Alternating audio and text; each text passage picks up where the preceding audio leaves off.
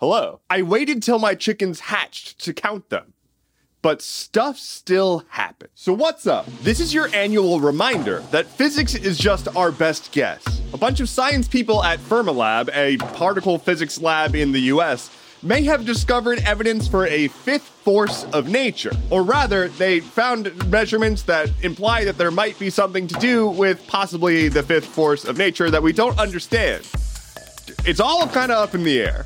While yes, our current model of physics does a pretty dang good job at letting us calculate stuff, it's not perfect. And sometimes we see things that we can't explain and we're like, oh, dang it, we're off by a little bit again. So we've got four fundamental forces, right? Gravity, electromagnetic force, strong nuclear force, and weak nuclear force. But there might be a fifth one that acts on muons. Moana? So Moanas are like electrons, except they have like a different charge, they don't last very long, and they move in like a predictable pattern, except sometimes they wobble in the wrong way. And then we're like, ah, dang, that's not physics. It's not my physics. That's someone else's physics. And so the science people are watching these Moanas do their thing, and they're like, well, this might be a new force. Anybody else? New force? Yeah? So don't worry, like, we're not about to upturn all of physics and change all of reality or anything anytime soon, but, like, it's just a reminder that physics is a model of how we think things work. Not a hard and fast rule, it's just like, this seems right. It seems pretty right. The big crypto boy is going to jail. Sam Bankman-Fried, head crypto bro from FTX, is going to jail because he was previously just awaiting trial under house arrest.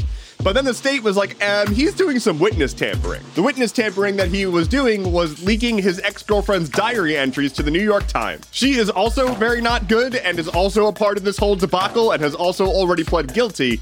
And so the state is calling this witness tampering, and they're putting him in jail until his trial. If you're not familiar, FTX was this like big crypto firm that was supposed to be like the big secure crypto bank and exchange and all this stuff. It was supposed to be like the messiah of crypto apps, and turns out it was still a crypto thing, and so it was just rife with fraud. It collapsed in what people referred to as bigger than Enron, and this dude is now like one of the biggest white-collar crime boys ever. Hey, fuck the Sackler family. Hey, say it with me. Fuck the Sackler family.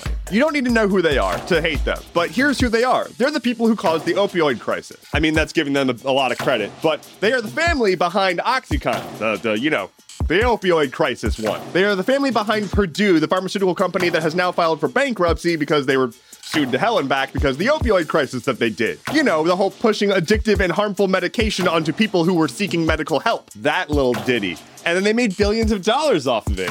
And now they're trying to get shielded from liability for what they did. A settlement from this whole thing included a stipulation that the Sackler family themselves could not be held liable for what they did. However, the Biden administration stepped in right before this closed and said, Ayo, Supreme Court, can we hit pause on this? Because we've got some more arguments to make because these people should be held liable. So notably from like the class action perspective, this would delay actually getting the payout, but people in the class are like, yeah, can we actually hold them responsible? And so a lot of people are okay with this, wait a little bit on the money to hopefully get more justice possibly, but it's not a done deal. The Sackler family might still be able to weasel their way out of this because they're a bunch of billionaires after all, and that's how that works. Speaking of just like the dumbest lawsuit. All right, so you know the Internet Archive? Have you ever heard of the Wayback Machine? You ever use that to go look up like an old web page?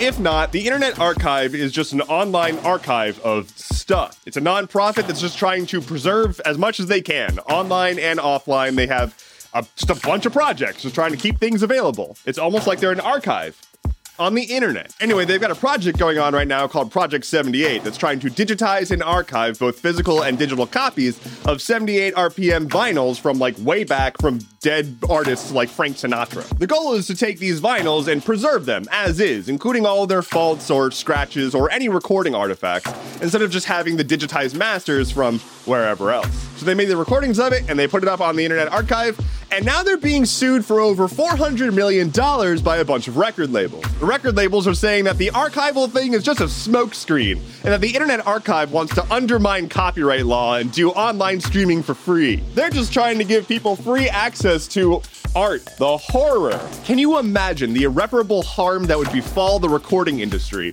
if someone could listen to a free copy of Frank Sinatra on the internet? Truly just a horrible way to live. Let's get our best and brightest legal minds on this straight away. On this day in 1901, Gustav Whitehead claimed that he was the first person to achieve powered flight. He didn't, and most historians agree that he didn't. But I wanted to talk to you about this for a very specific reason. As I was digging through the things that happened today, I was reading the Wikipedia article on this flying machine. and the whole claim that this flying machine was the first powered flight. The article is noted as disputed, and when I clicked through to the discussion page amongst Wikipedia editors to talk about the article, someone was a little passionate. I am not making fun of this person. I genuinely appreciate the passion with which these people approach their work.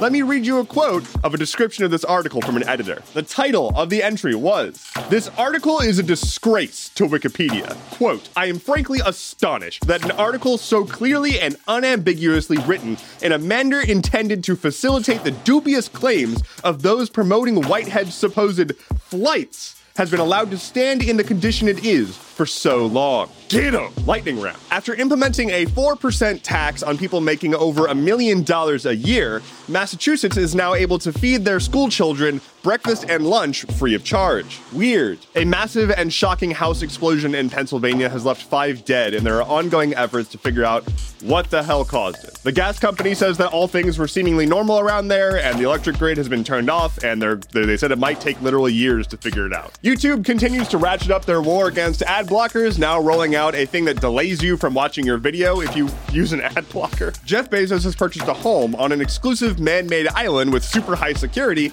off the coast of Miami. It's commonly referred to as the billionaire's bunker. They literally have armed guards 24/7 and are considering installing a laser perimeter. Gotta keep the cores out. And finally for today, the Hunter Biden probe continues to go on as the Department of Justice in the US has appointed a special counsel to look into it.